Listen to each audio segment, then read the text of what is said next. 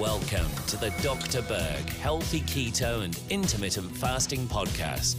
Now, your host, the man taking your health to a whole new level, Dr. Eric Berg. So let's talk about the best food to prevent polyps, okay? What is a polyp? Well, it's an abnormal tissue. And I want to teach you a new word, pedunculated. Okay, pedunculated means that it has a little bit of a stem growing off of something. Like in your colon, you have these little stems or stalks that can grow. That's what a polyp is. Go ahead and say it with me, pedunculated. So now you can tell your friends and family that a polyp is a pedunculated tissue in your colon.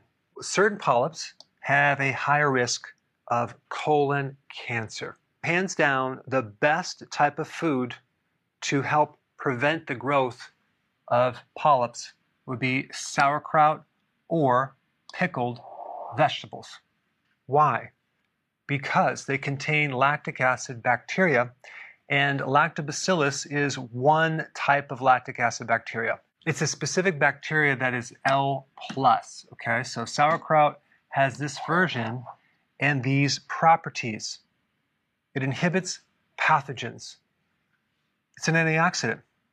It's an anti-inflammatory. Because when you have inflammation in your colon, that by itself can stimulate tumor growth. Also, this bacteria helps to tight junctions in your colon, so it can prevent leaky gut. Also, this friendly bacteria binds to carcinogens, which are things that cause cancer.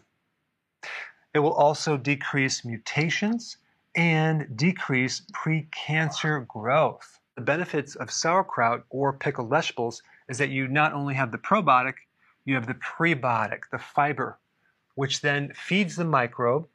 It makes short-chain fatty acids, one being butyrate, which then can reduce the stimulation of tumors, polyps, and decrease inflammation. Now, you don't need a tremendous amount, but through the week, I would definitely include either sauerkraut or pickled vegetables in your diet.